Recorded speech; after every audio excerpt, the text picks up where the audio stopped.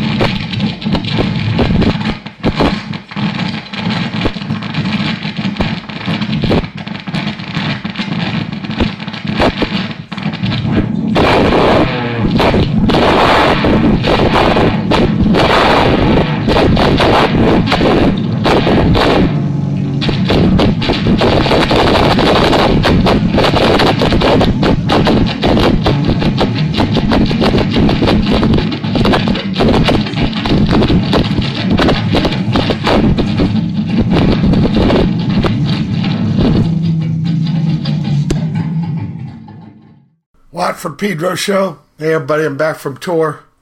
Yeah, I did do a show in between the last two, the Cuz and Tal Falco. Anyway, start off the show with Tad's Delight, John Coltrane with Miles Davis, and then Andy Moore, solo guitar in Paris, live. I don't know the title of that. I got to talk to Andy in between the Cuz and Tal Falco tours, October 7th, 2015, via Skype.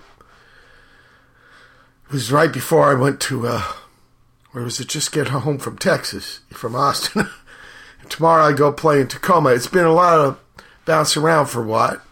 Not like it's the B-word burden. It's the O-word opportunity, believe me, people. But let's get in on this interview with Andy Moore, Dogface Hermans and the X. Incredible cat, incredible musical story. Though not in real time, I did it like it was real time. Good man, Brother Andy Moore. Andy, what's your earliest music memory? My earliest music memory? Wow. Probably my mother singing opera at home, because she was an opera singer. Ah, okay. And she used to play this record, Madame Butterfly. Oh, yeah.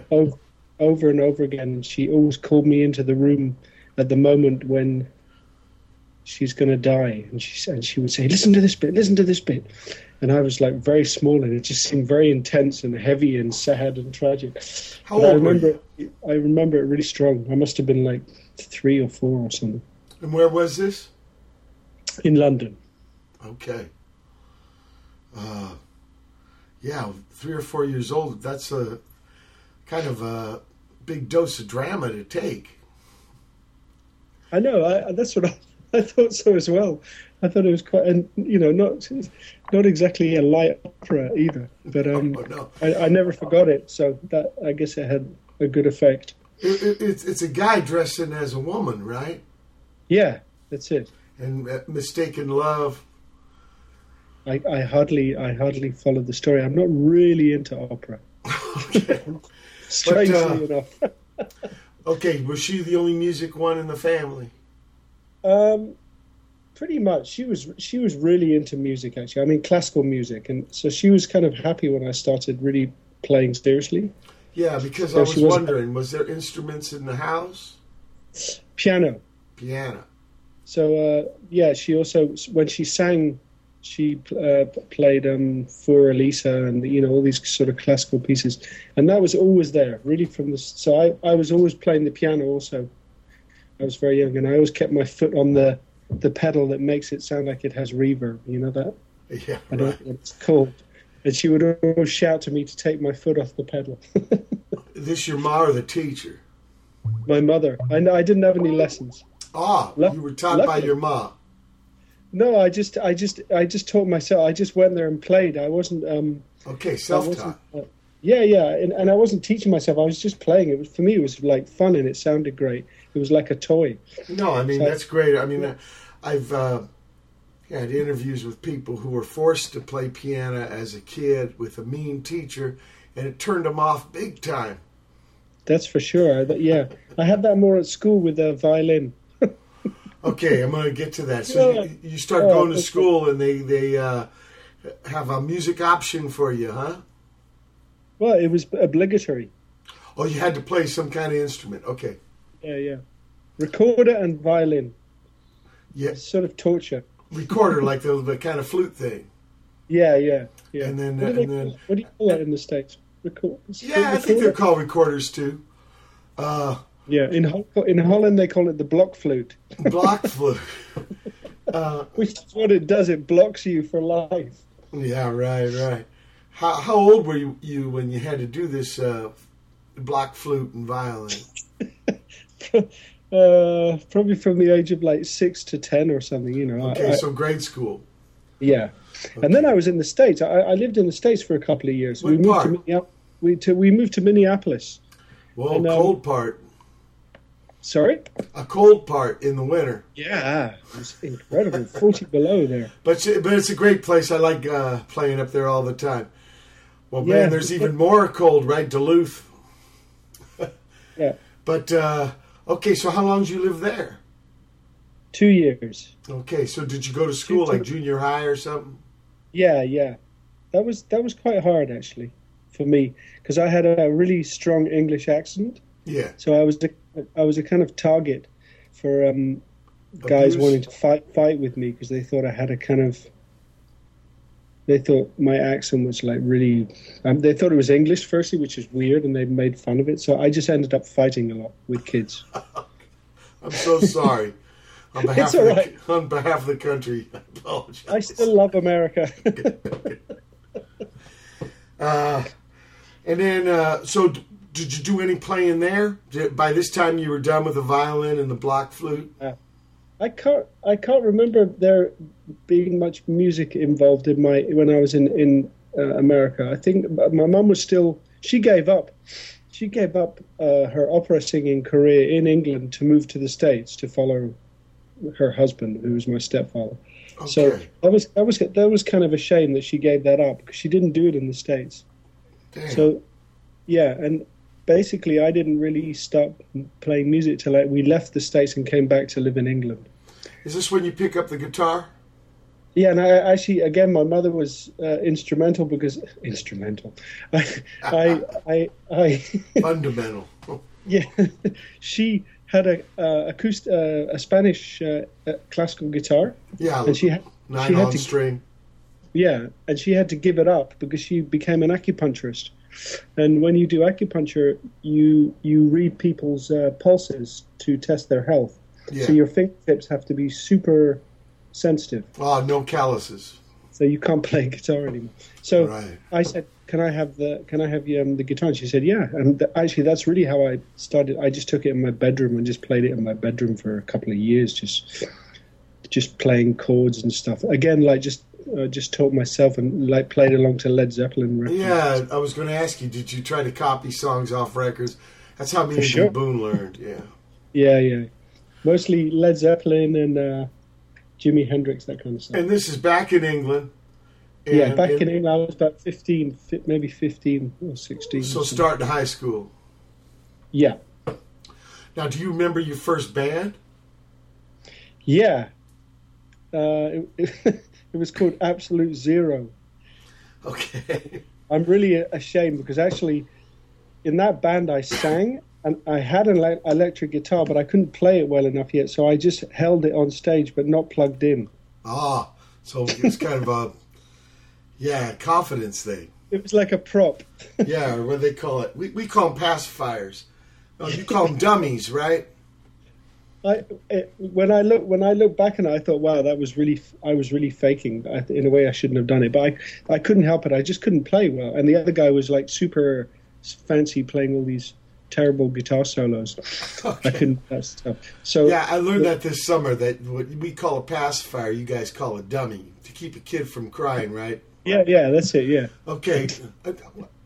I jumped ahead a little bit. So no, that's fine. By the time you made a band, you had already gotten an electric guitar. I had an electric guitar, which I also played at home, and I just plugged it into my stereo system. Stereo, so you didn't really have an amp. No. And then for the gigs, it was just a confidence thing. And this was probably like 1976. It's 1977, just before. 76 is when I graduated high school.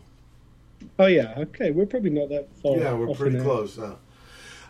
When you got this Spanish guitar and then eventually electric guitar, did you start writing songs yet? No. Yeah. No, writing songs. I wouldn't say I was writing songs, but I made stuff up. Okay.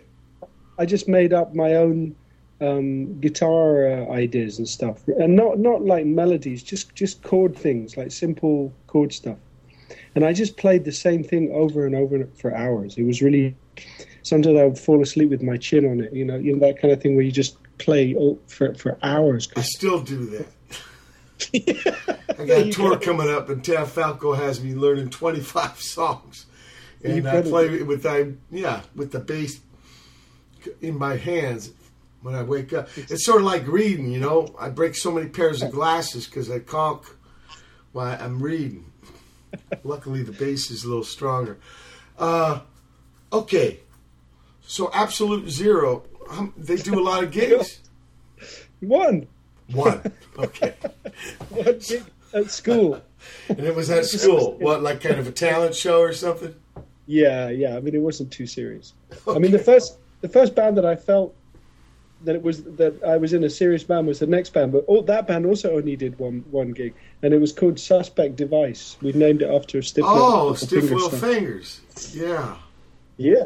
And that was a great band, but it was we only lasted one gig, and then it was that it's that kind of thing where like it was all the members were so different from each other. There was no kind of real connection, and we wanted to play so many different kinds of music in the band that it didn't really work. But that one gig we played was great fun. And where was that? That was in a kind of youth club in London. Okay. In Cricklewood. Cricklewood. Cricklewood is an Irish Catholic area in northwest London. Okay. Quite at that time. They used to have like youth centers where kids could hang out. Yeah. Okay. Yeah. And that was a place where they said, we've got a little stage here and you can do it for nothing, and you just don't charge anyone at the door. Okay.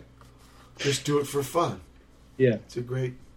Okay, so where do you go from? Where do you go from here? And actually, did you use the guitar, or was it just a prop again? Then I used the guitar, and then I had what did I have? Jesus, back then I had a Watkins amp with a little copycat built into it. You know these echo units, the Watkins copycat. I had one of those, which I still have somewhere, and I can't remember what guitar I had then. But was it the next electric guitar? Yeah, but I really don't remember. What happened to the first one? It's a good question. Okay, sorry to ask. No, but from there, is there a third band? Of course. Yeah, but the third band was really. That was when I moved to Edinburgh. Right, Scotland. And in Scotland, and I met this guy Colin, who lives in Amsterdam still, and we're still very close friends, and we still do stuff together. But that was like 1983 or something, and I met him at a sort of play. He was DJing, and he was playing amazing music, like music that I'd never heard before, and it was basically like James Brown, African music, Ornette Coleman. He was playing like a big mixture of stuff, and I said to him afterwards, what is all this stuff? I'd never heard anything like it. So he just lent me about 50 records, and I spent the whole summer listening to all those records.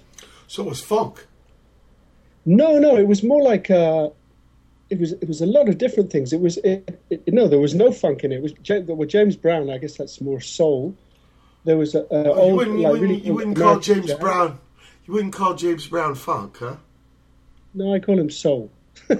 Okay. Over here, like they usually say, the first soul singer was a guy named Sam Cooke. Okay, I see what you mean. Yeah. And Jim Brown, he started as a drummer, so there's something about his music that's got that groove. Yeah, I guess. Yeah, I don't know. For me, it was the really early James Brown that I always connected more with soul music, but in a way it is. Yeah. You're right, it's funk. Well, funk was it was a trippy word. It meant kind of dirty, Yeah. And so it got brought in, and Mr. Clinton has probably made the most hay out of it. But yeah, I remember because I grew up Navy housing, as a boy, and other sailors' sons turned me on to Jim Brown early, and they did call it soul. Yeah, did they? Well, in the beginning, they did call it soul. When he started, it was. But there's a song. I think it's the most sampled. What's his name? Clyde Stubblefield, funky drummer. Yeah. So maybe that word funky. I don't know. Anyway, this is getting off the sidetrack. So what you do, you start educating yourself to Jim Brown, to this kind of black U.S. music, right? Yeah, a lot of it was black music. Also, a lot of African music, like King Sunny Ade and Fela Kuti. Oh yeah, and in that way, I would say there's a big difference there. Yeah, sure. Although they're coming from the same place, because they develop differently. They are, I would say, more minor, more bluesy kind of things with the U.S. one, and maybe a little more melodic with the African thing. both really interesting musics. I mean, for somebody to, get educated. I remember, for me, learning about the bass, R&B was really, that's another thing you can call it. You can call it R&B, right? R&B, yeah, that's true. Because in the rock and roll, especially with U.S. records, the lead and rhythm guitars were too loud. I couldn't hear the bass lines, too muddy. Not so much with the bass players over where you're at, though, because they mixed them really loud. Yeah. A guy from, I think, close Edinburgh, Glasgow, Jack Bruce. Yeah. I learned a lot from him. I mean, on Cream Records, you could definitely hear the bass. But you could hear it also on the Animals and Kinks and the Who, of course. Geezer Butler, Trevor Bolder with Bowie. And I learned a lot from those guys. But the R&B guys back home here with James Jamerson and Larry Graham, because of the structure of the music, the guitar was more clipped, more trebly. Yeah. It was more of a rhythm, Yeah, very heavy on the rhythm. Really heavy on the rhythm.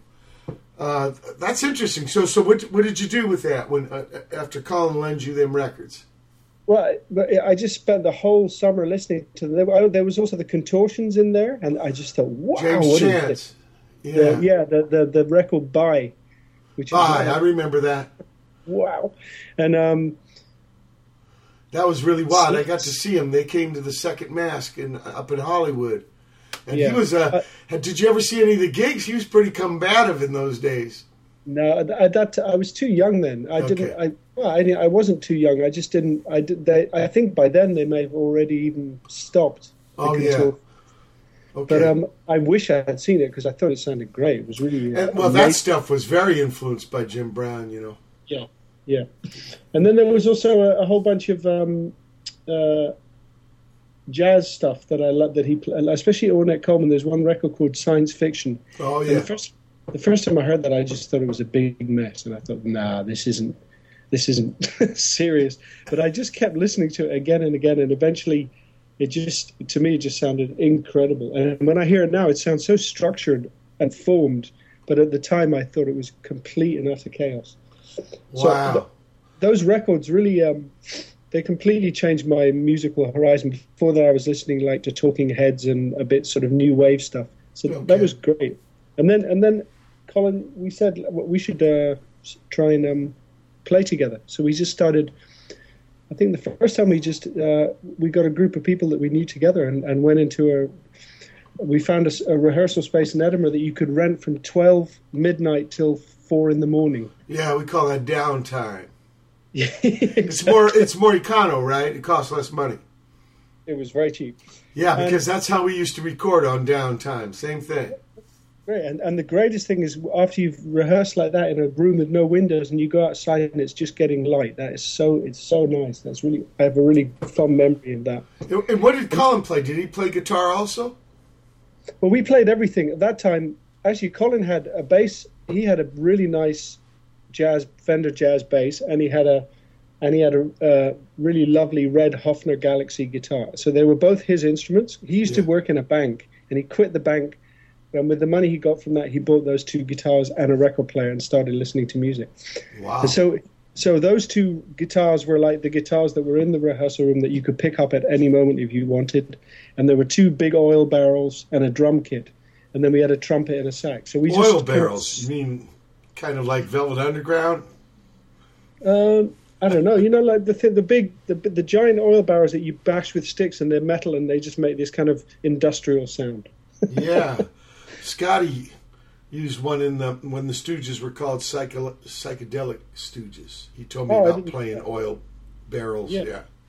And it was great because we were just playing rhythmic stuff. We'd listen to all this African music and all this jazz music, and we just thought, okay, we play rhythms over and over again, and you play a very simple bass line on top. And slowly we figured that the songs where Colin played bass and where I played guitar worked the best. So that's how we ended up with there were some more cats with you, right, playing the drums and stuff. There was a drummer who was he was a drummer, so that was easy for him to decide to stick to the drums. Yeah. And then we had a saxophone and a trumpet. And the first band was called Volunteered Slavery, which was named after an old Roland Kirk song. Right, and right. And then the singer and the saxophone player at a certain point left, split, and then we became Dogface Hermans. And that was the first band that, I mean, Volunteered Slavery, we started doing gigs. We played in Edinburgh. We did a miners strike benefit and stuff. And then Dogface Hermans, we really started going further, like traveling around. Where did that name come from? Dogface Hermans. It was a Frankenstein film where this woman, I think she was bitten by... no, she wasn't bitten by Frankenstein. It was a sort of mixture of Frankenstein and Dracula or something. I don't know. Wolfman? She was bitten by something, and she said that she dreamt that her husband, whose name was Herman, was running around with the face of a dog, and she said, "I'm dreaming of Dogface Hermans," and we thought it was a great title. Wow, very simple. But okay, it was an old timey movie. Yeah. Okay. I gotta check that one out. I can't remember what it was called. I should ask Wilf, because the drummer, he's got a photographic memory of these things. He remembers everything. Okay, well, do you remember recording? What? This band records, right? Of course, there's Dogface Herman albums. We recorded in Cambridge the first time in a studio, a friend of Wilf's. We recorded like 4 or 5 songs that were kind of half formed. We didn't have a clue what we were doing, but it was really exciting. Yeah. How was that? So it was exciting. It was amazing. It was like not even the drummer had recorded. Will hadn't recorded before either. I think only the drummer had recorded before, so he seemed to quite know what was going on. But for us, it was an adventure. And it was also difficult. It was like sometimes you did something, you played the guitar and you heard it back and you thought, that doesn't sound anything like my guitar. And I had no idea how to explain to the guy to make it sound, you know that, I mean, you must have had the same experience. Sure. And then there was, actually, it's funny because there was a moment when we were touring with Dogface Hermans where we met John Robb in Manchester. And he said to us, "Have you ever heard the Minutemen?" And none of us had heard the Minutemen. And he said, "No, I don't believe it, because you guys sound like you've been listening to Minutemen records for like 2 years." And I said, none of us had ever listened to a Minutemen record. Wow. So we went and listened to them, and we were quite amazed, actually, because we heard a lot of stuff that... Well, I got to tell you, really Andy, I mean, the Minutemen were influenced by a lot of bands from the movement over there. Like, exactly. Pop Group and Wire and The Fall and Alternative Television. And you probably heard of some of them bands, right? So I think both our bands were influenced by the same kind of people, maybe. I mean, The Fall, for me, The Fall is the band that when you hear a band, you can hear whether they like The Fall or whether they don't like The Fall. Oh yeah, that's for me the dividing point of nearly any band, whether they've heard The Fall and whether they like it or not. For me, that band really, I don't know, that really cuts. I also had that band really, really early when I was like 17 or something. Total's Turns, the first record I heard of them, and I was amazed. I thought I didn't know that you were allowed to put music like that on records. The guy it just seemed like completely shambolic but great. It sounded really threatening to me. Like after you listen to all this Led Zeppelin and super produced stuff, to hear something so rough, it was really threatening. Especially Dragnet. I really like Dragnet, but that thing sounded like it was recorded on one of them cassette machines where you press the buttons with your fingers. Yeah. It sounded like our practice tapes. Yeah. That's a great album, though. I even got to see them. They came and played in 1981, I think, in downtown LA with a band called Blurt. Yeah, I know Blurt. Yeah, okay. Great. Wow, and that's great. The false singer wouldn't look at us. He looked at the kick drum the whole time. Yeah. He still does that. Okay, so that's why I think maybe Dogface Hermans and Minutemen sounded similar. We were both influenced by similar bands, I think. For sure, yeah. Also, the Slits and the Birthday Party were very important. Oh, yeah, we like those guys, too. Yeah. Big time. That's great. I got to see both of those bands. That's good. The Birthday Party at the Roxy and Slits at the Whiskey. The Slits didn't have... I think Budgie was on the record, but when I saw him, the drummer was the pop group guy, Bruce Smith. Oh, right, okay. And then at the Whiskey, they had Tracy Pugh on bass, but they didn't. Mick Harvey was on the drums, so they didn't have two guitars. It was just Roland Howard. But it was pretty amazing, both gigs. Tracy Pugh and what was the name of the bass player from the Contortions? He had a George Scott III or something. He had a strange name. Oh, yeah. Those two bass players were probably the biggest influence on me and Colin, like musically playing. I mean, I didn't play bass, but when I heard the way they played bass, for me it was really like a revelation. And really catchy bass lines as well. Not just like backing up or something, really pushing the song and actually sometimes creating the song from the bass. Yeah, which is a big tradition in R&B. I was thinking of Mr. David Sims from Jesus Lizard. He was kind of a student of Tracy. Oh, yeah? Style of playing. Did you ever get to see the birthday party? Yeah, I saw them once in Edinburgh. Okay. Did he have his cowboy hat on and the big grinding hips? And yeah. Yeah, and, he was quite a guy to see perform. I loved it. Amazing. Yeah. And the problem was that people still it was 1983 or 82 maybe, and people were still spitting on the bands. So as soon as they started, they were covered in a shower of gold. Oh, man. And I could see that Nick Cave really fucking hated that. I think I've really had enough of this. Yeah, the good old days. And Roland Howard wasn't in the best of shape. Yeah. They were playing some new songs, and he just didn't know what he was doing. But as soon as they played a few older songs, he just transformed into this fucking amazing musician. So it seemed like that really triggered his muscle memory or something. I don't know. And it was great. He's really one of my favorite guitar players also. Yeah, incredible style, and he's dearly missed.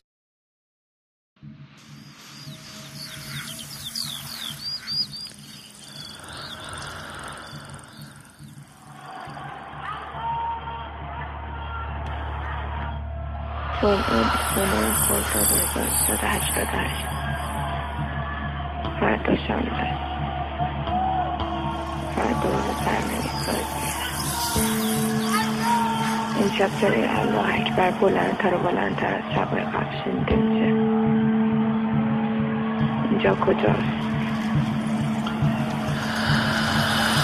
اینجا کجاست که همه چیز روش بسته شده؟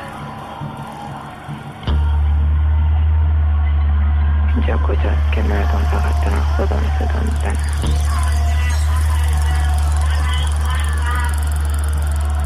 اینجا کجاست که هر شب صدای الله اکبرش بلندتر و بلندتر میشه؟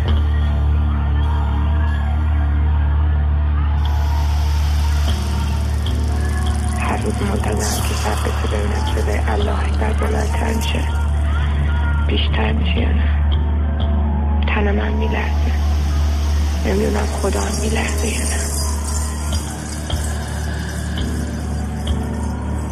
اینجا کجاست که ما اینقدر مظلوم گیر افتادیم؟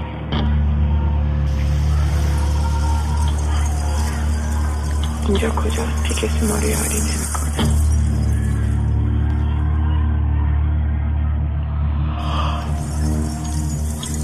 اینجا کجاست که ما فقط با سکوت خودمون داریم صدامون رو به گوش دنیا میرسونیم؟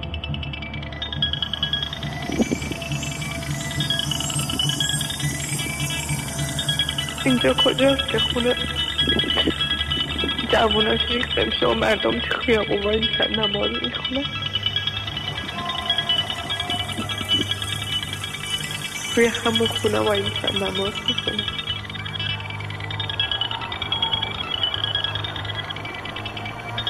اینجا کجاست که مردمش عروض میزه و باز خطاب میشن؟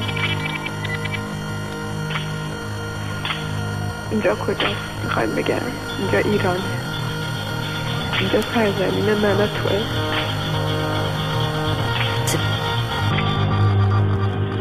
اینجا ایرانه.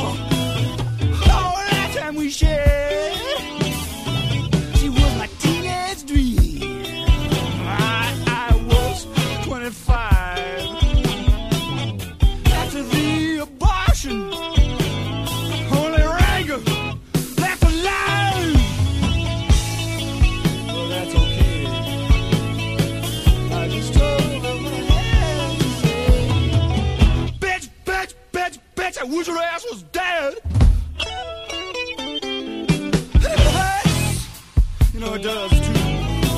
Just let it blow. Get you all down your bib. You know, you can always leave if you don't like what's happening.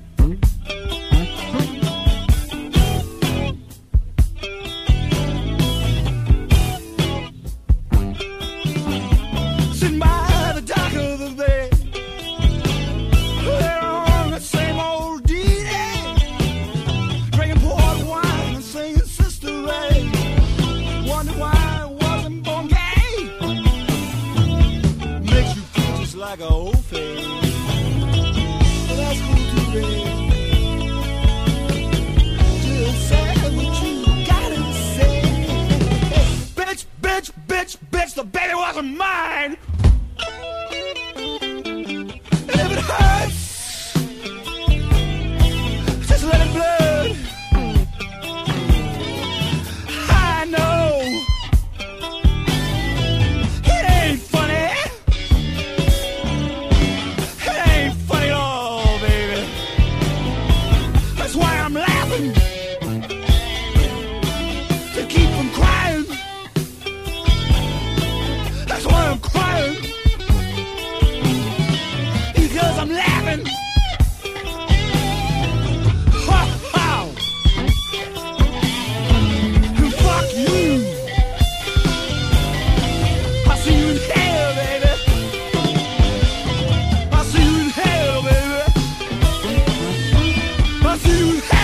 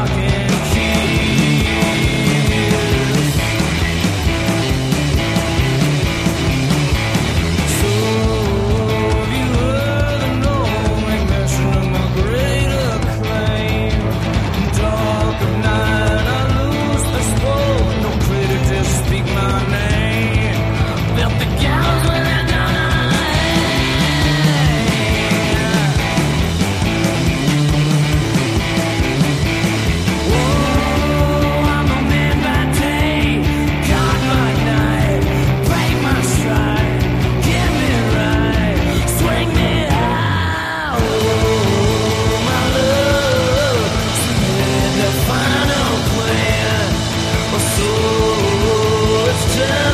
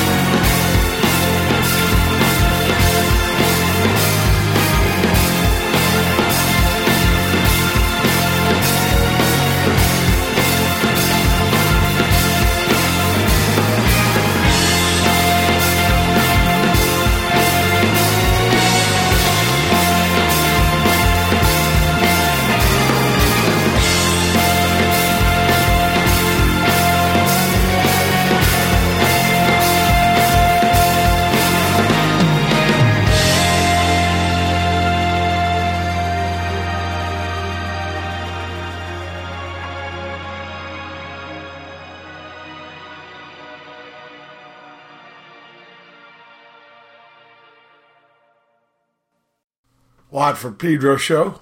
We had part 1 of our October 7th, 2015 interview with Andy Moore. Next couple hours, we'll have the next 2 parts. Following Andy in his incredible journey through music, hearing about it from him. We had him and DJ Rupture doing something called inja kojast, Iran ast sarzamine mano to, which is some kind of art piece with an Iranian artist. Brand new from R04, Wave Transmission, the original mix. Glad to hear these guys back in action. Love them. Seefu, Lilac, Black Mouth, Super Rainbow. Mr. Thomas, some trippiness. Lester Bangs, Let It Blurt. I can't believe I've never heard this before. Brand new from Yawpers, Deacon, Brodie. And Many Birthdays with Black Mountain Blue Sea. Many birthdays on the roll with new material. That was the last show I did. It was actually in Austin, Texas. It wasn't after the gigs. It was there at Many Birthday pad. JD and Sarah. The whole band, in fact. That was neat getting to talk with them. And those gigs, too, that Jeff Smith put together. It'd been over 20 years, San Antonio. You know, in Tacoma, Tamara, it's over 20 years since I played there. I remember it was with Edward and Georgie, and I think the place was called New World Theater or something like that. And what I remember most was across the street was some kind of gas station or maybe mechanic shed. It had a bunch of old 50s T-Birds, the little 2-seaters. But I remember the pad, too. It was like a little theater. Anyway, it'd be good to play in Tacoma again. A long time. And Rich King from Guitar Maniacs. Rick King. Yeah, that Jazz Master Nels Kine plays 59. That's where it came from. Via Jay Mascis and myself. And anyway, we've... It's, you know, Nels loves playing that, and I'm glad to be part of it. Anyway, we're at the end of the first hour of the Friday the 13th, November 2015 edition of the Watt from Pedro Show. Good people, hold tight for hour 2. Friday the 13th, 2015, November, is the second hour of the Watt from Pedro Show.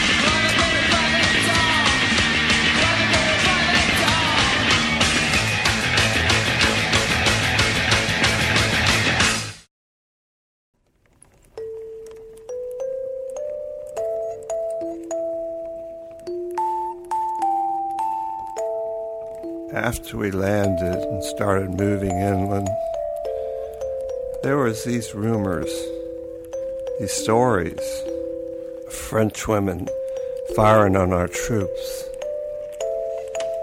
I never saw one myself, but I was told there was this young woman who had had a German sweetheart. He'd gotten killed in the fighting. So she got up on a church tower and shot one of our guys with a Mauser. Then she was shot.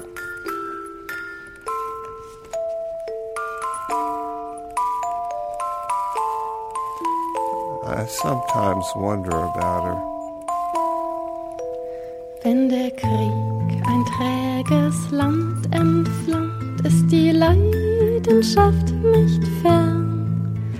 Die Granate treibt den Granatapfelbaum, ach kostbar ist der Traum. Wo der Krieg durch brave Häuser geht, bringt der Liebesglück statt Brot. Wer allein war und reich, ist nun arm und gleich.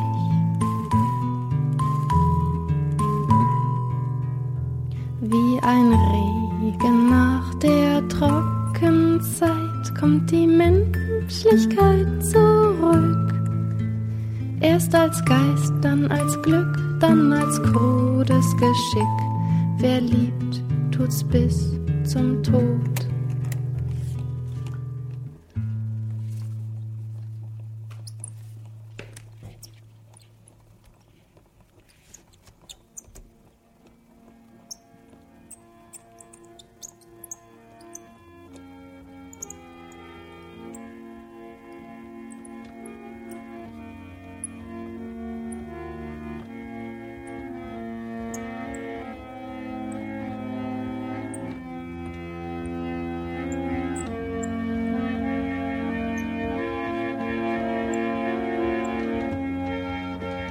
Espoir lamentable, rêve immature.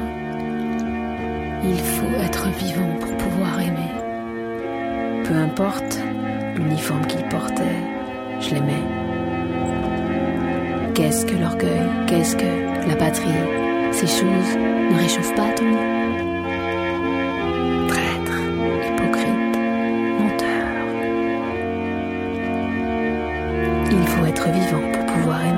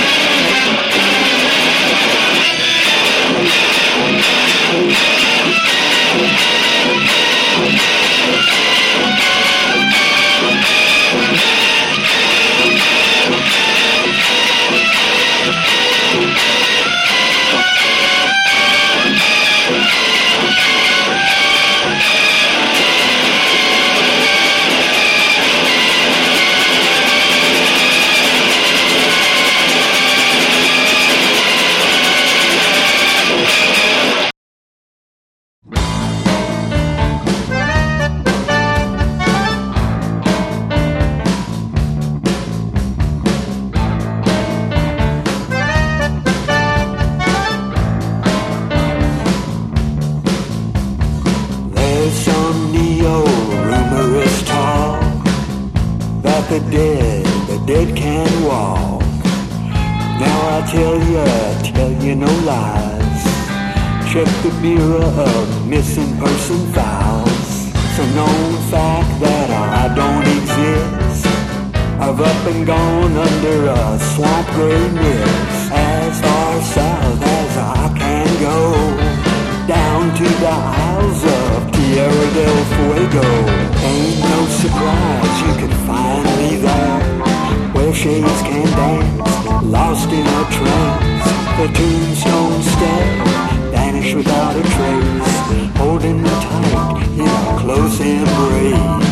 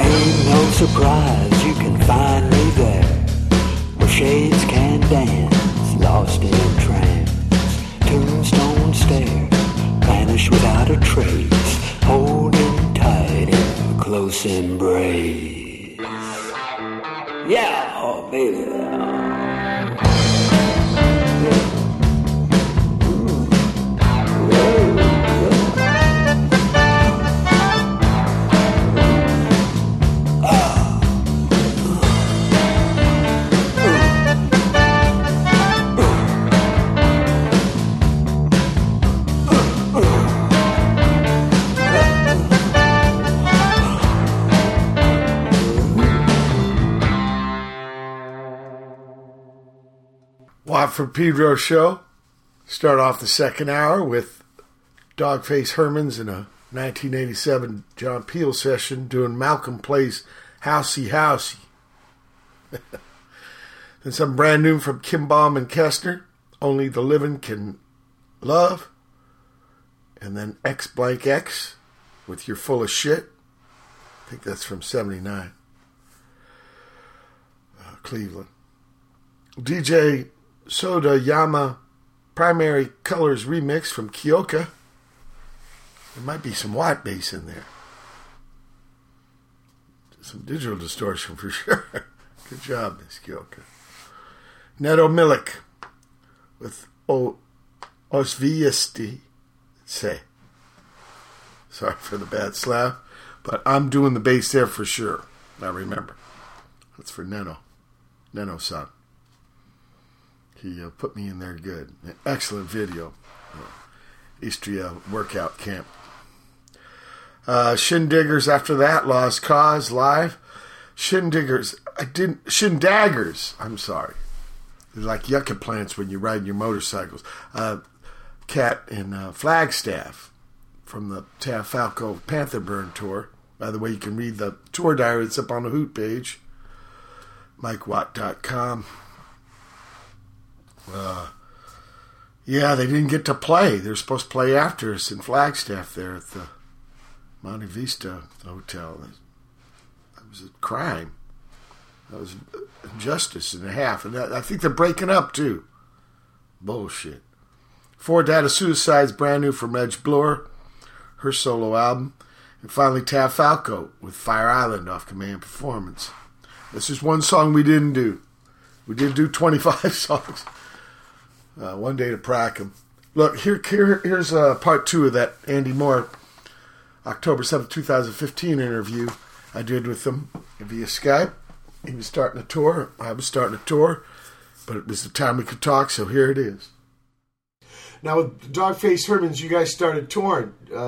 First there, and then you probably got on the continent. Yeah. We toured.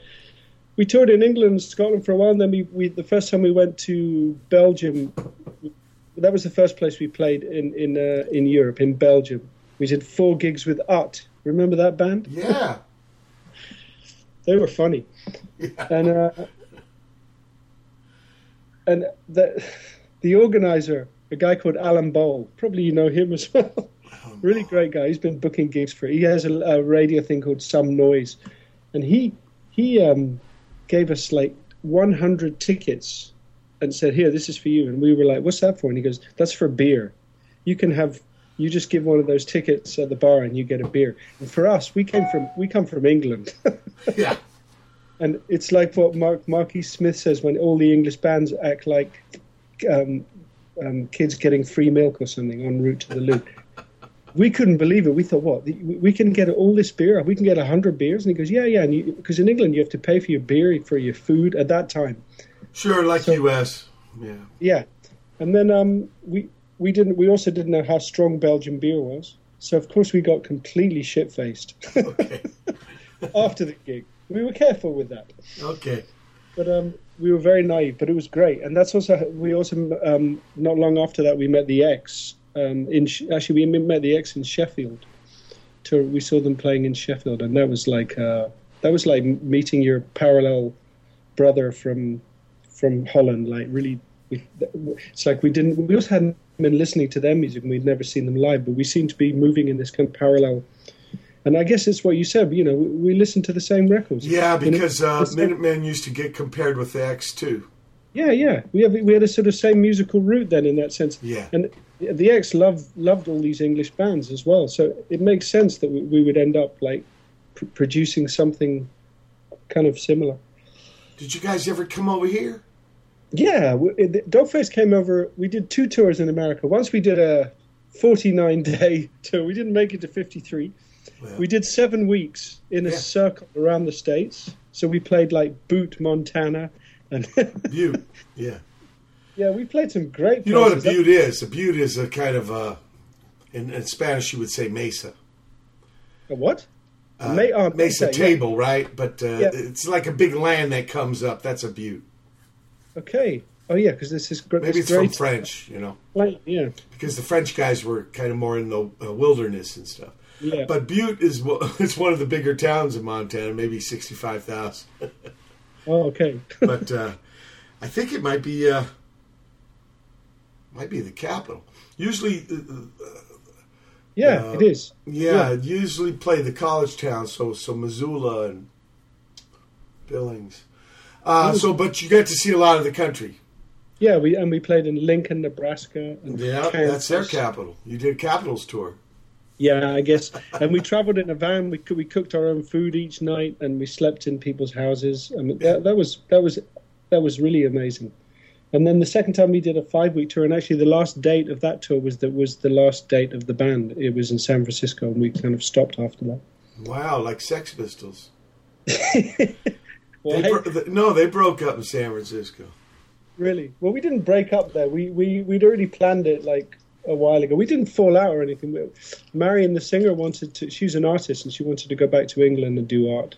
Okay. And Colin just felt like he'd done what he wanted to do on the bass. Will just wanted to carry on forever and still does, and I think he's really sad that we stopped. I think he felt like we took this great thing away from him. And he's right, but there's nothing we could do about that. It wasn't like, that's the way it is. Yeah, I understand. And I joined the X, which was great. Okay, now how did that happen? Well, I was already, because it's complicated. The Dogface Hermans took a year off. Marion she was starting to get back into her art. She went to Poland for a year to do a residency. So we took a year sabbatical. And in that year, the X invited me to play with them. So, what year is that, Andy? 1990. Okay. So I went to Holland really with the idea of playing with the X for a year. And for me, that was amazing to be invited to play in your favorite band. Now, what happened? They had a space open?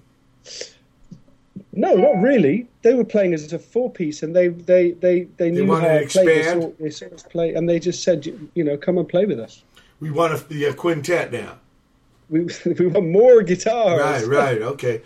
No, I was wondering, so you weren't like filling in a hole, you were like helping the band expand. Yeah. Okay. I was making it louder. Make it louder. More and more messy. And this came, you knew these guys by playing with them. Yeah. When they came to Sheffield, and then you started. Yeah. Yeah, okay. Actually, one of the guys from Chumbawamba. Leeds guys. Yeah, they introduced us to the X, and they said, you guys, they're talking about you, and they're listening to your record when we go to their house in Holland. You've got to get together with them. And we were really, then you get really excited. You think, wow, because by then we knew who they were, and we really wanted to meet them and play with them. Okay. So it happened, it didn't happen long after that. But then you got invited to join the band. Okay. And I joined the band for a year, and then Dogface Hermans reformed after a year, but they relocated to Holland. Wow! Instead of me going back to Scotland, they all came to Holland, and we carried on for 4 or 5 years in Holland, and I sort of played in both bands. Well, for a bit I did, but that was kind of impossible. But at a certain point, the X started playing with Tom Cora, the cello player. Sure, incredible musician, man. That was a great loss to lose Tom. Yeah. He was amazing. I mean, I see some of these. A friend of mine, Bob Teagan in Detroit. He's got a bunch of films of that. What was it? Skeleton Crew. Crew with Mr. Frith. Yeah. I mean, the bass stuff with the drumstick and the cello. And, I mean, the guy was amazing. Anyway, so you're involved in that part of the X with Tom. Okay. Yeah.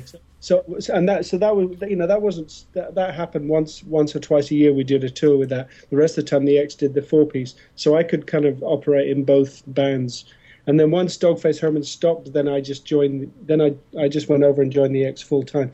But I'd continued to be playing with them the whole time. So it was a kind of natural transition. But playing with Tom was fantastic. He also brought us into another area of music. He started getting us, these gigs in these improvised music festivals. Oh yeah, avant-garde. Yeah. And jazz festivals and stuff that we'd never ever had any connection with. Sort of like, what's his name? Lower East Side sax man, John Zorn. Yeah. Actually, at that time, John Zorn was playing a lot these festivals and draining the budgets of all these festivals. You know, it was sad. It was kind of burned out. It was there wasn't a lot of future. I don't know. It seemed like a trough, and people should have been a little more careful with that, I think, looking back. But it's easy in hindsight to look back. Yeah.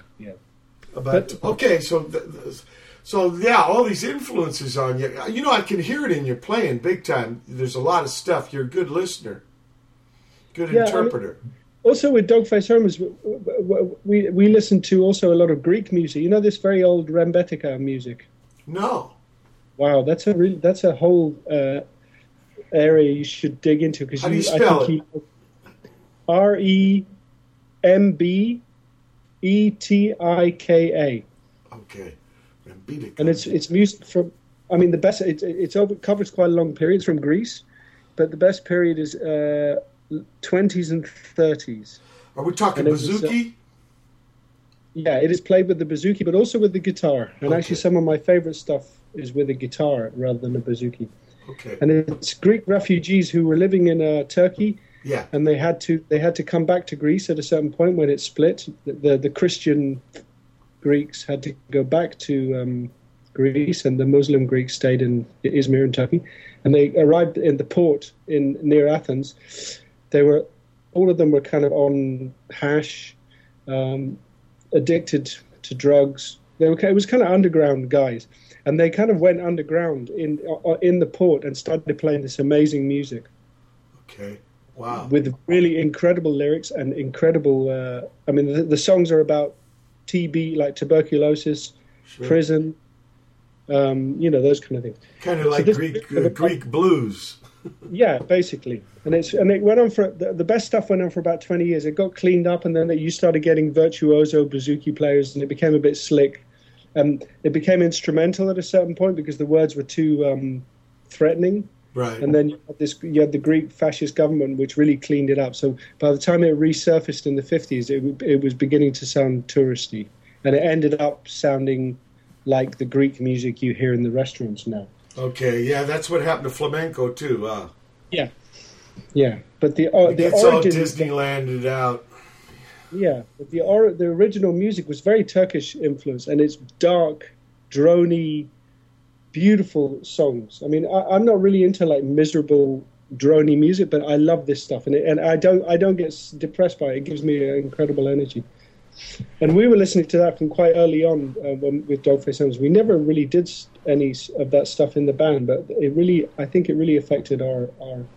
But that it's what you're saying about if you listen to a lot of music from different areas. Yeah. Then when you make music, it's harder to define what your music is. It's not one thing.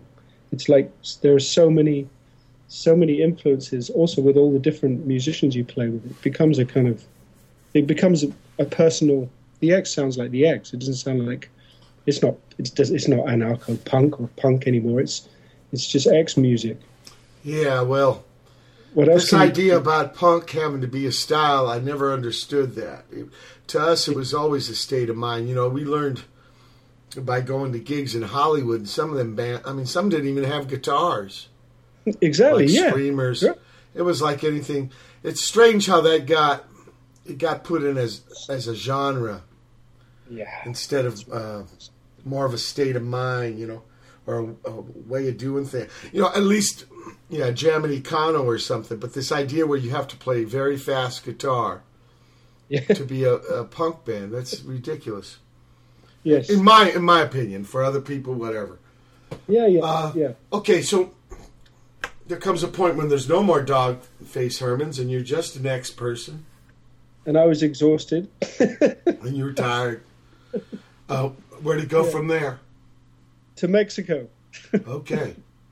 After Los Angeles, after San Francisco, after the band stopped, I just went down to Mexico for a couple of months and just had a break, which was really amazing. And I also collapsed a bit there. I also physically was just tired because I was touring too much with both bands. And then when I came back, I was really fresh and ready to play again. So I started playing with the X full time. And that's what I'm doing. That's what I've been doing for the last 20 years, actually. 20 years, right? Yeah. And I do other projects with the other musicians as well, but I mean, the main thing that I do is still play with the axe.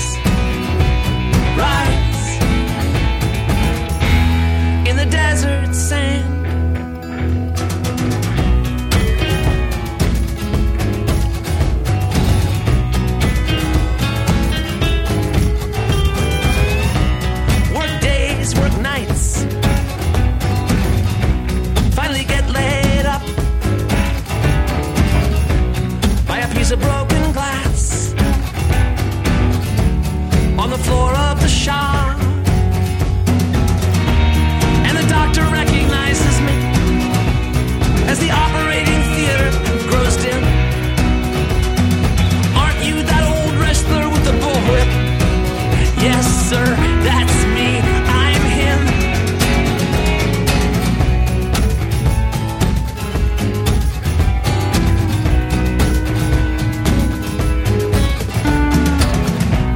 Get around fine on one leg, lose a kidney then go blind, sit on my porch in Houston, let the good times dance across my mind.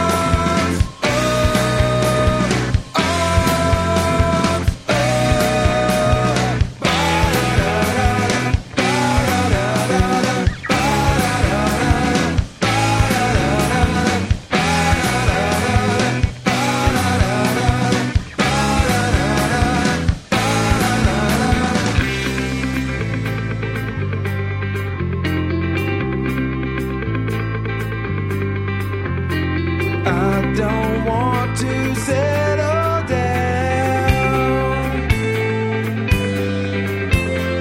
There's too much elbow room now. Early mornings, afternoon, I was still asleep, laying half in my room. Well, it would have been safer in the house. I had to get outside to see which way the wind blows.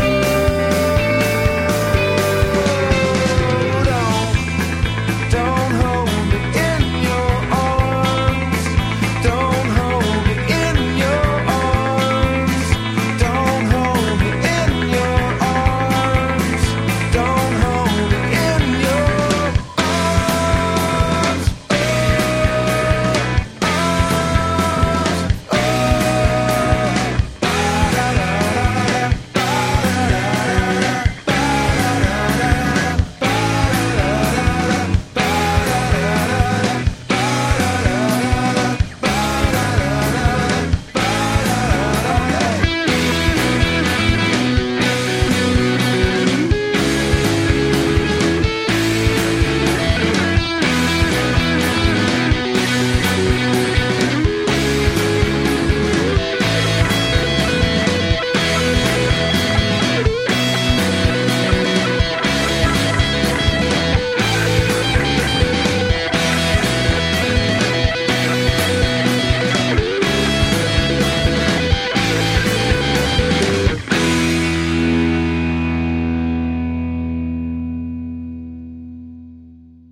In my junior year of high school, I formed a band with a few girls called Born Naked. We agonized over band names, though clearly not for long enough, until our singer, Alexis, showed up with a naked picture of her mother when she was pregnant, and that was that. We made stickers, which felt more important than the music itself, and practiced at our drummer Rachel's house. Our amps were the size of shoeboxes. Most of our guy friends were in bands. We didn't take ourselves too seriously, almost as a means of warding off any potential criticism.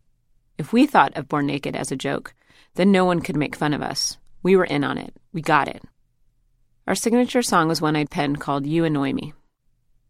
Sometimes I think I have barely moved on from that sentiment. So much of my intention with songs is to voice a continual dissatisfaction, or at least to claw my way out of it. The lyrics.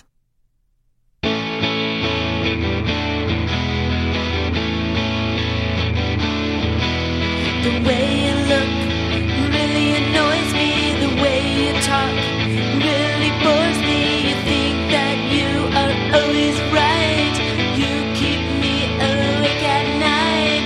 You're the most annoying person I know. Get out of my life, just go, go, go. We don't care what you say. We're not listening anyway. So don't talk to me, don't bother me. Don't talk to me.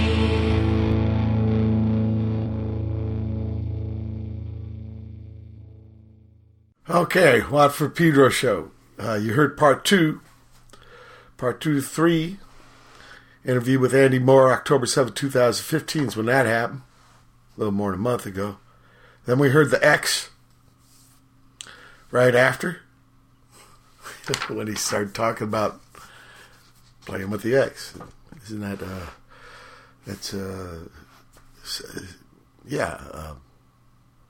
something I got together. What's it called? A segue. Yeah. God, my mind, I'm still blurry, guys. And gals. Maybe I was the pilot of the X. The Ballad of Bull Ramos Mountain Goats after that. Final Rainforest. Wharton Tears. Art down in New York there. Coyote versus Mole. Earthworm ensemble. Oh yeah, the Mountain Goats. Carlos, after we did that wrestling spiel, thought I should know about that record. So it's got wrestling stuff or something. Too much elbow room from a whole hump. And finally, You Annoy Me by Born Naked. Let's see. I got some gigs coming up with Second Man opening for X. Yeah, John Doe asked for 12 more gigs. You know, when we did the 4 in July in Orange County, I told Pizzo and Jerzo, I said, look, you get up on that stage, quick and off quick and run your shit tight and no fucking belly ache, and you see what happens. And sure enough, very kind of them. And I think Billy's going to be on board for these gigs too. So we're doing a lot of prac later today. The prac I got coming right up, though, is a Misserman one for tomorrow in Tacoma, like I was telling you about. And Rich King's going to have guitars for me and Tom, so we don't have to fly up from there. That's what I was told. Either that or we borrow some from the opening band. It's been the second hour of the 13th Friday, November 2015 edition of the Pedro Show. Hold tight for hour 3. Friday the 13th, November 2015. It's the third hour of the Watford Pedro Show.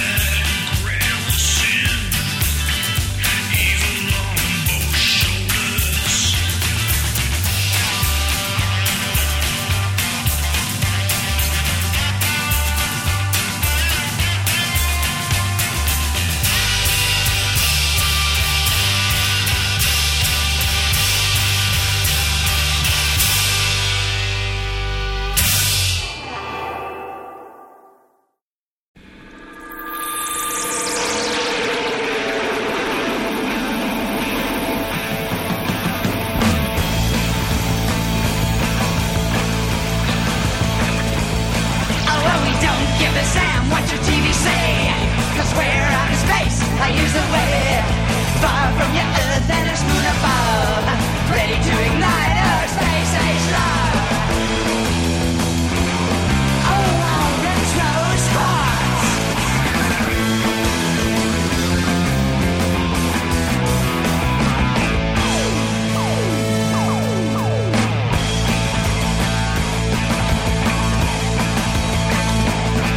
With kinetic powered lights from our satellite, with the faces that you see in your dreams of mine.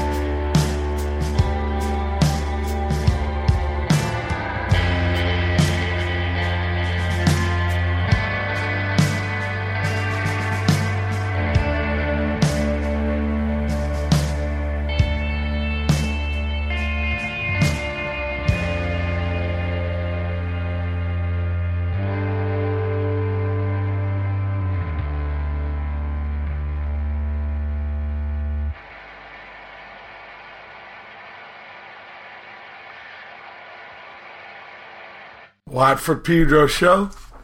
Start off the third hour with the Yanis Kyriakidis and Andy Moore. With Dead Bee. Then the Kings of Lower Town. It's out of Pembroke. Right up in Ontario.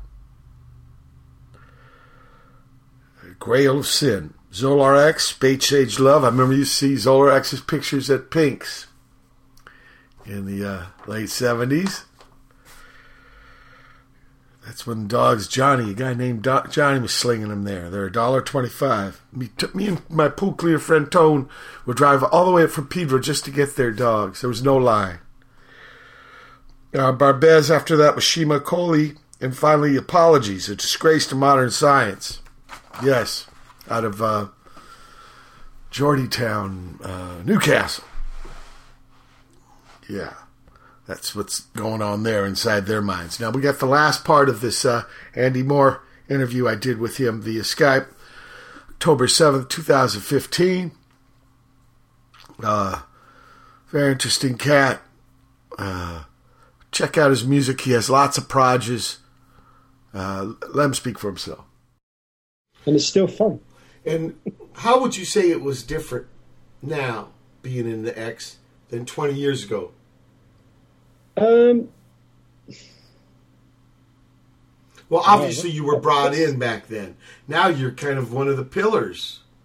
Yeah, but that's a hard question to answer. It's almost the same as someone asking you, how are you different as a person than you were 20 years ago? Because it's happened so slowly and incremental, and it's not like the X. We never made these big sort of leaps where we suddenly changed everything we did or the way we did, because we really liked the way we were doing things and it was working. And so I think the X has evolved really slowly. But I mean, there was, for example, I don't know. No, but for example, like GSOC, I mean, some members came and left. Oh yeah. That's true. Well, basically, no. The from that point when I joined the X full time, Kat and Terry are still in the band, so the three of us have played together all those 20 time. Years, right? It's altogether it's 26 years. Playing. Oh yeah, because you were in both bands for a period. Okay. Yeah, and then Luke left 10 years ago. Right, but a couple years ago you got a new guy, right? And then Jos left. No, that was already 6 years ago. Wow, it's 6 years. Wow. Because I remember at Altamar's parties, I think it was one of the first gigs with him. God, it was that long ago, huh? Which Altamar? We've been to a couple of them. The one that didn't I've been to a bunch too. I think this was one with Godspeed Ye Black Emperor. Oh yeah, okay, yeah. That was about 3 years ago. Okay, so it's further than that, further back. So he's been in the band since 2007 or 8, I think, something like that. Yeah. So maybe it was one of the ones with Stooges. Yeah, it was a Minehead one, maybe. Oh yeah, that was great, Minehead. But I thought maybe Jos was still in the band. I can't remember. I know it's hard to remember, but anyway, the change in members, even though there hasn't been a lot of them, the band kind of changes up, right? Yeah, and also we have projects with guests. We play with Ken Vandermark sometimes. Right, those cats from East Africa. Yeah, also we play with the Ethiopian musicians. Yeah, right. That's right. All of that.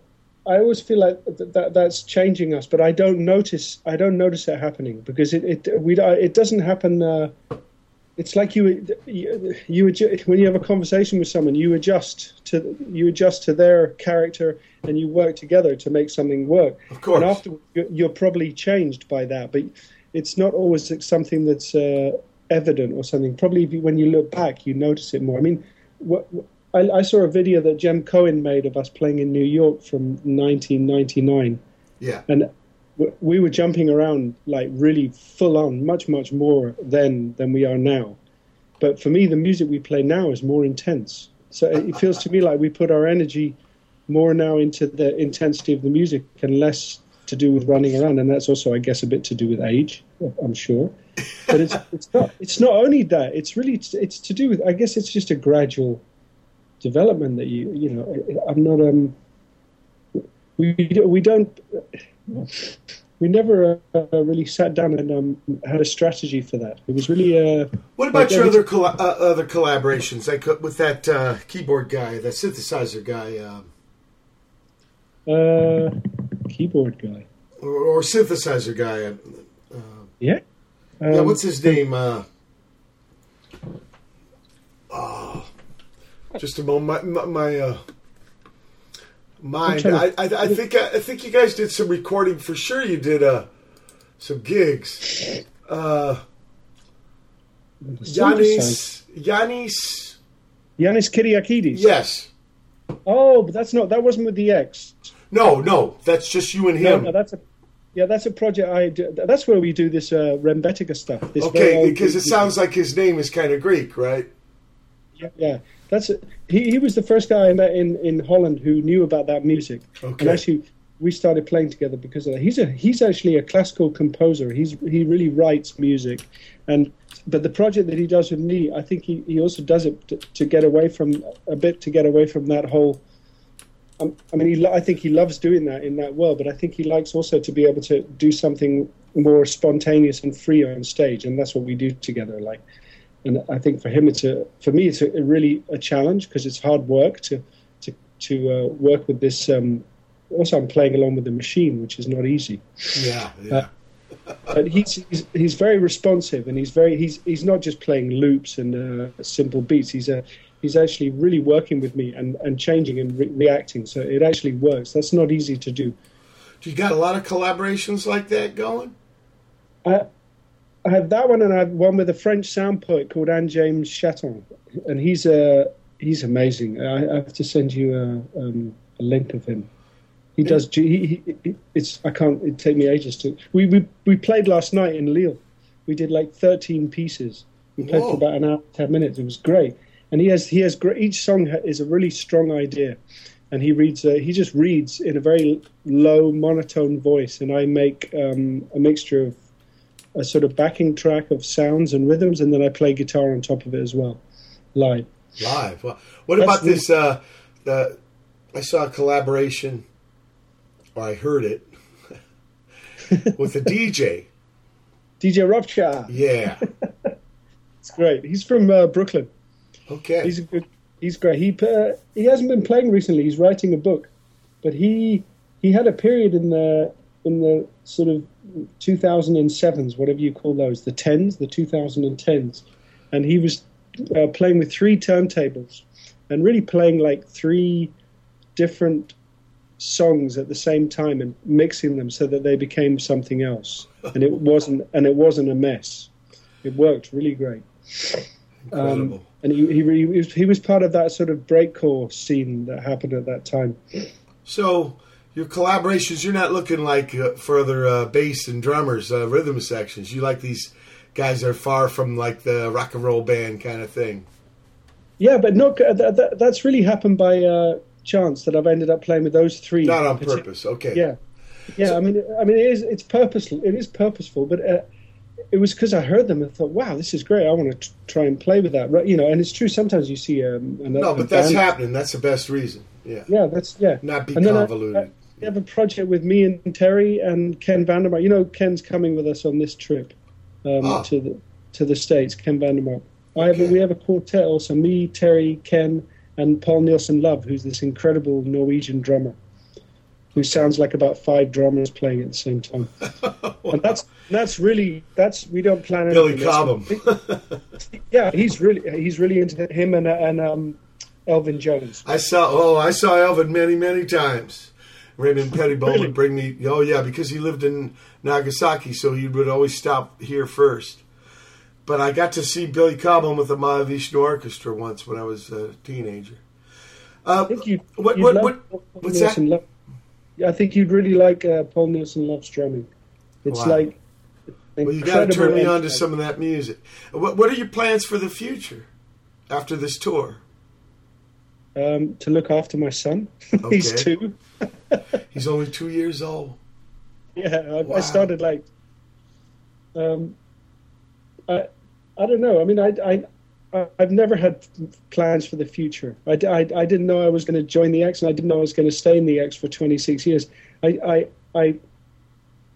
want to keep playing music, and I'll keep finding ways to do that. But it's not like I have big strategies. I follow my instinct. I think the X works like that as well. Well, that's quite all right. You know, I just asked that because it's fine. I'm curious. And but it's all right, you know, steady as she goes, as we say, you know. Look, I ask everybody this on the show. Sorry? I ask everybody this at the end that I have on the show. What would your advice be to somebody just getting into this endeavor? Of music? If you want to call it that. Yeah. I think the main thing is just play. Don't, like what we were talking about earlier, don't try and play some kind of style of music that already exists, and don't define yourself as a punk band or a hardcore band. Just get together with a group of musicians. You're all different people, and play music together, and let it happen a bit without sort of forcing some kind of shape or style on it. Just develop your own style and your own character. Because if you think of all the bands that we like bands that sound different. We like bands that have personality and sort of character in there. It's nothing to do with virtuosity, and of course you have to be able to put two chords together. But even that, I'm not convinced to do. I don't know. TVI has one chord. Yeah, exactly. I like music. I don't care if it's not well played. I care more about the character of the sound, and I think the Fall were the first band that really blew my brain with that, because I could not believe how clumsy they were and how much I liked it. And I just thought, this is different music from all this other music I've been listening to. And I don't know how bands, you know, that when they start together, they must also feel overwhelmed by the fact that there's 57 million bands and they're all getting on Spotify and all trying to get attention. So I can imagine it's quite a daunting thing. I mean, we started at a time when none of that existed, so we have a bit of a identity and a bit of a place in all of this. But it must be hard for all these musicians now. But it might be hard, but I think it's worth it there, Andy. Totally. And they've just got to be into it. There's no, I mean, it depends on your motive of why you're playing in a band. Right. People have many different reasons. Well, I think what you're saying is really good stuff, and I can learn from it. Thank you.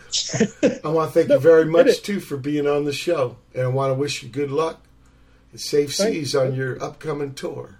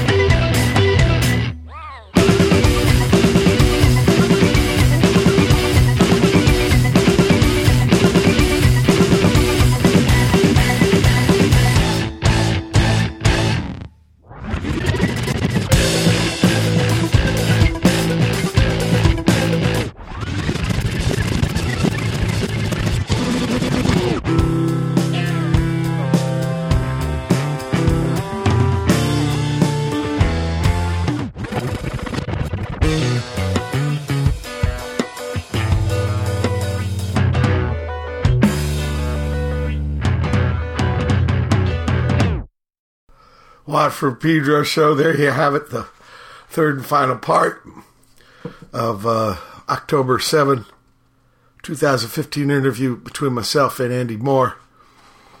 Andy Moore info, obviously with the X. You can go to the internet, www.thex.nl.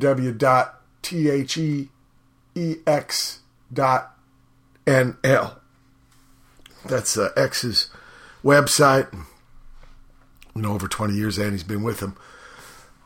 I just got to do a spiel with V Vale after the last gig of this Tal Falco tour up in San Francisco, and the same thing, talking with that man. It was like, no doubt in my mind why me and D Boone got involved with the movement. People like this, just incredible and profound influence on us. People like Raymond Pettibone and of course, all the bands in the old days that we saw, like Bags and X and Germs and Tills, Alley Cats, to ones we played with, like Black Flag and Meat Puppets and Husker Du and Saccharine Trust, to ones we only knew from records like Pop Group and Wire and Alternative Television, The Fall, Richard Hell, and the Voidoids. I remember putting a picture of Richard Hell on my face. Anyway, let me tell you about the music. After Andy, we heard This Thing by American Werewolf Academy. Got to play with them in Dallas at the Three Links. Great club in Deep Elm there. St. Peter's Bones intro, a rough mix from Labor Camp. Yeah, that's Kurt doing new stuff with Paul, Kay's brother. And then Ava Mendoza, Feral Twin. Incredible guitarist, Ava Mendoza. Much respect. And Mr. Napster, Tubac's Italian Cats. Part of that jazzcore thing. Mr. Napster, that sounds like an acronym, huh? No, not acronym. It's over. Something from anachronism or something. I'm stupid. Anyway, I want to thank Andy Moore for being on the show. Even though that was, 6 weeks ago. I hope his tour was good. I had an incredible experience. Like I said, you can read about it on the Hoot page. Looking forward to playing with my own trios, though. Second Man and Missing Man coming up to finish up 2015. 2016 for what? I got to get 4 albums done. So no touring in the spring for me. I wish I could, but time won't let me. You've been listening to Friday 13th edition of November 2015 Wild from Pedro Show. Fucking it up. Be with Brother Matt next time. Everybody, keep your powder dry.